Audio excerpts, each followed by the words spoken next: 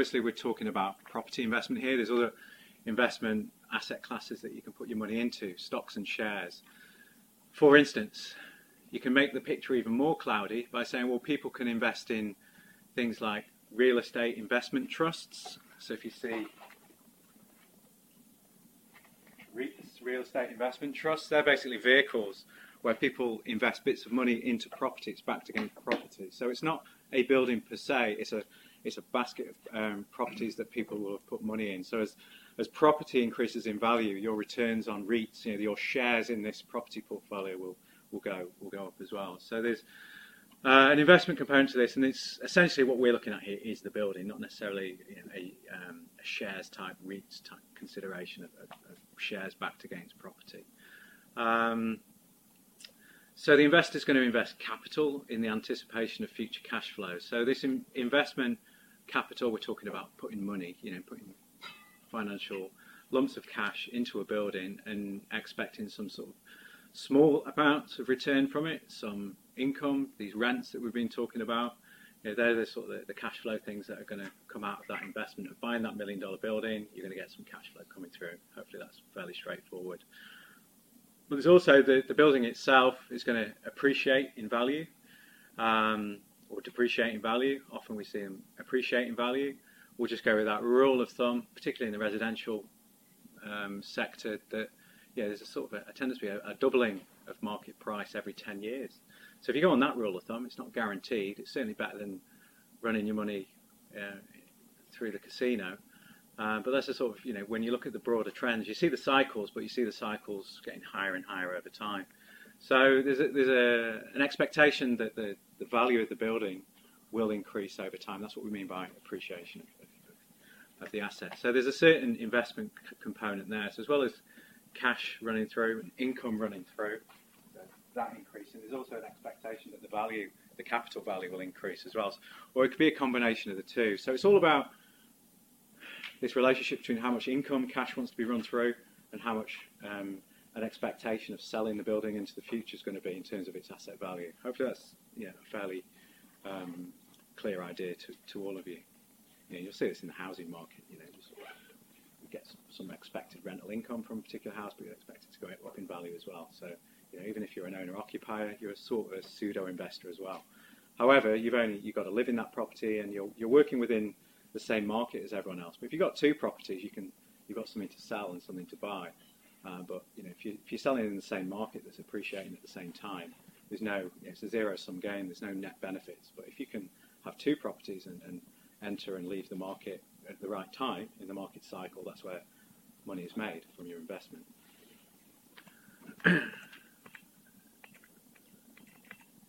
So why do people invest? And I suppose what we're saying here is, why do people invest in property?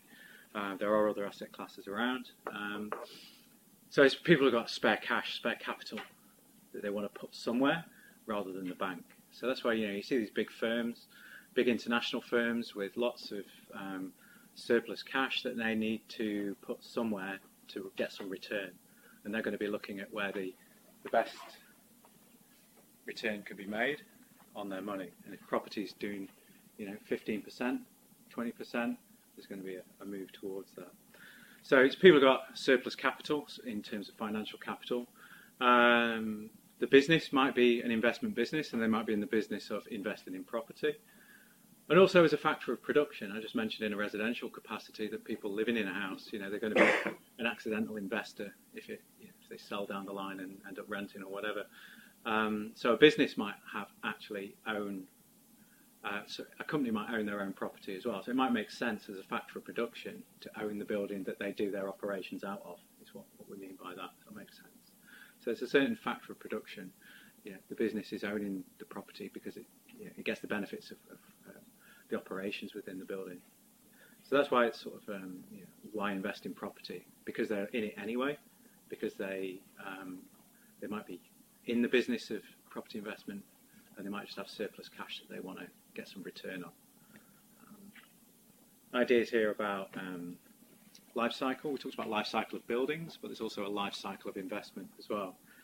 3 phases here. So there's that sort of phase 1, identifying, securing, analysing, financing and purchasing the investment. So it's that sort of pre-purchase type considerations, looking in terms of how yields are softening and hardening. There'll be some commercial foresight into whether a purchase is going to generate some anticipated returns. Things might happen. There's sort of wider risks.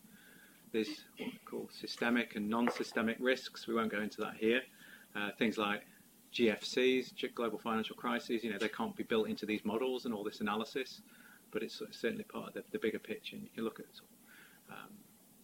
wider environmental factors that you're doing within your assignment.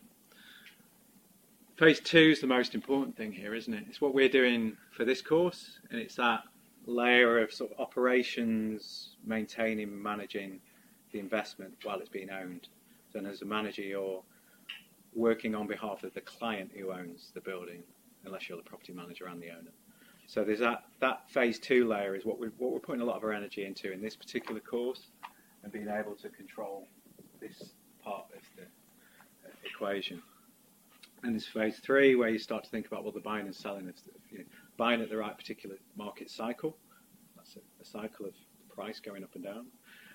So there's a certain consideration there, and there's the marketing that might add a little extra premium on there in terms of how well the property is marketed. But a lot of it comes down to economics and economic cycles, or out of necessity, a change of business, for instance. Now this diagram, the arrows are all over the place, but I think the principles are there to understand the different forces that are in play in investment. We've just talked at the top about the different qualities in terms of returns, like capital returns, rental returns, and other income. We've certainly talked about renting out of space, but also renting out of other aspects of the space. We use ideas of billboards and all those sorts of things. So there's other income generating aspects to property. I think those in the middle, we'll talk about the bits in the middle in a second. The OPEX, the debt servicing, and the maintenance are sort of more draws of expense out of a particular property investment. OPEX, familiar to you all now. Debt servicing, we didn't speak about too much, but it's a significant component, and certainly I'd put that in your assignment in terms of when we say debt servicing, it's interest payments. If it's highly geared, that's another sort of investment technical term. What we mean by highly geared or highly leveraged is there's a lot of debt. So if you're buying $1 million property with $950,000 debt, that's highly geared. So if you do that, even if you're highly geared, interest rates are going to be really sensitive, aren't they? Changing from 5% to 10% on borrowing, and you borrowing that 950 grand, is going to be pretty significant in terms of your costs. So debt servicing can be quite a significant factor when we're thinking through interest rates. And we see that certainly in the residential market at the moment, and people having to make decisions based on interest rates that are still rising. The other sort of, these are sort of wider environmental factors that you're sort of building into your assignment. Demographic changes, wider economic changes. Whether the place there's economic growth, as symbolised by GDP or GVA, social considerations, where people are living and working, driven by sort of relationships with people, whether your business is a people-based business or not, political considerations, and within that, maybe some policy, tax, legalities, changes. There might be some sort of health underlying regulation that's been put in terms of how a building should operate, for instance. That's going to have a massive impact in terms of the whole forces that are playing out on whether your investment will return what you expect it to return. And then there's these in the middle that are also sort of key considerations, inflationary considerations and real. And we'll move on to those sorts of questions on further slides. I think the big takeout terminology that you should be familiar with is this idea of real and nominal. And I'm sure in your Econ 201 you'll be talking about that sort of stuff. Real is essentially when you take off inflationary considerations. So when you take off rises in what goods and services cost, that's what you net against, and then you've got a real value. But at the same time, it depends what you consider in those inflationary changes. You can talk about the inflation of buildings increasing, or you can talk about the inflation in terms of consumer goods and services that are increasing, which means that you've got less money in your pocket to spend because all the prices of bread and consumer items and TVs, whatever it is, are going up in price. So there's a certain, just think about inflation in different ways as well as that nominal and real. Think about it in terms of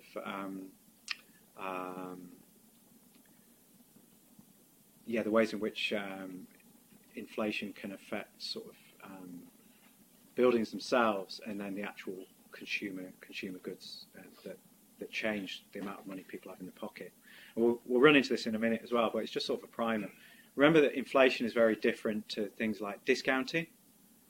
You've probably done a bit of work on discounting in your valuation stuff and what that means, and it's very different to depreciation. We'll talk about that in a second. So inflation, depreciation, and discounting are three different concepts, but they do sort of change the value of money, and they change the value of real things, real property. We'll move on to that in a second. So that model is just sort of bringing forward some of the forces that are at play that might change the investment outcome that you put in. We talked about models. Remember we put up that diagram of like the London Underground and stuff. So models are just an abstraction of reality. They're just sort of a sign of a larger signifier. And budgets that you're doing, all these financial statements are models in themselves, and the way in which you can analyse, and that variance analysis that you're doing, they're models in themselves. When you look at the changes of what's actual and what's budgeted. So the important bit here is that financial models that we look at are important to see whether certain activities and forces are making changes in any way.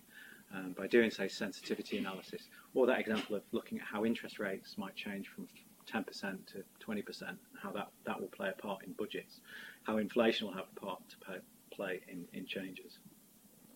I think that's just more of a general statement about models being more complex in reality, but it's a way of sort of building out to a closer understanding of truth.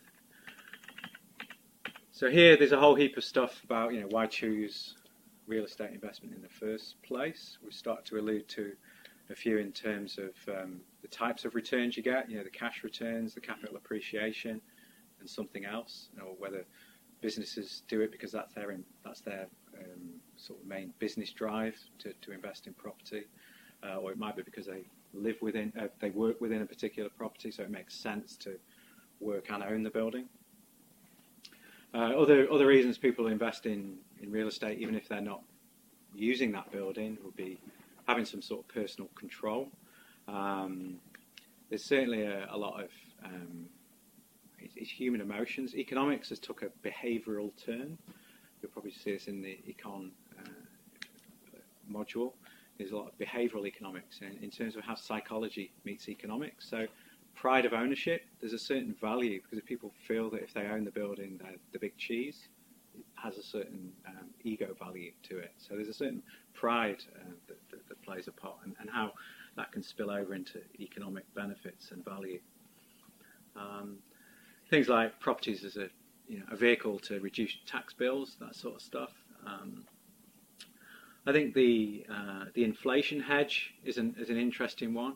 So when we see buildings and investment in property, it's over a longer term, isn't it? Buildings are big, lumpy goods that last 20, 30 years, and their investment ability can last 20, 30 years. Other investments, other asset classes might come and go. There might be some tech startup that's a flash in the pan, but property's the long haul, isn't it? By and large, it could be 20, 30 years in its life cycle. So that means that you can hedge that appreciating value and that appreciating investment return against short-term inflation. So inflation might be going like this, but your property investment is just going like that in a steady rise. So you can hedge against those movements. So that's why that sort of might play a part in terms of choosing property, because it's a safe long-term bet, and hedging against those more volatile sort of cycles that might happen. Diversification, so you might want in your investment portfolio, you might want some property, you might want some stocks and shares, you might want some cash. It's all those sorts of diversification. Not putting all your eggs in one basket is sort of investment 101, isn't it? So those are the sort of reasons of why people might invest in property. is sitting in terms of people's goals and objectives of investing in property. We've used several sort of broader goals. One might be because a certain property portfolio is being encouraged by an owner who's very interested in green credentials, and they're really interested in making sure they have the latest passive Green Star, best available green commercial offices. That might be their goal, to be the leading company in providing green buildings, and that feeds through into to the objectives and investment characteristics. There's a lot of investment in what's referred to as ESG. So this is another sort of aspect that is of interest to you guys, which is environmental, social, and governance considerations. So if people are investing in environmental, social, and governance considerations, especially in their buildings, there's an additional green premium, and you can get a kickback from that. So that's just sort of matching. The goal is to have that portfolio of green, environmentally friendly buildings, but there's also that investment strategy that's tied to that wider goal. So I hope you can see those sorts of connections there in that example.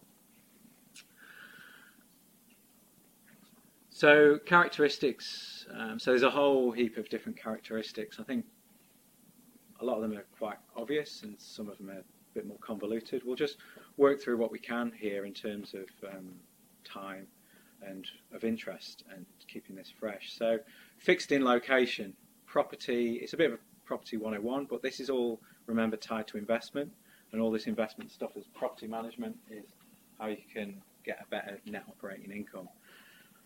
Well, if you know that a particular property in a particular location is sought after, it's fixed in supply, and you can make a lot of money out of it because there is only one city centre of Christchurch, for instance, and these buildings are fixed in supply.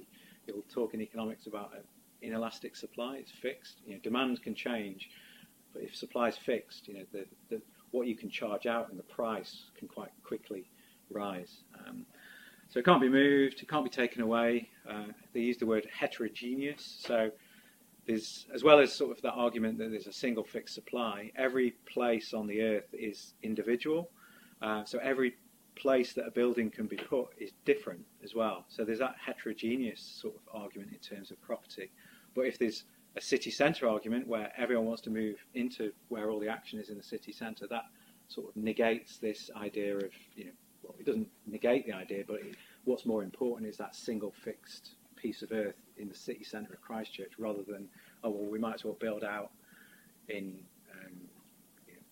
out into the hills, out into the mountains, wherever. It won't matter because the demand is in that towards that fixed supply in the city centre. So there's that heterogeneous idea of every piece of land.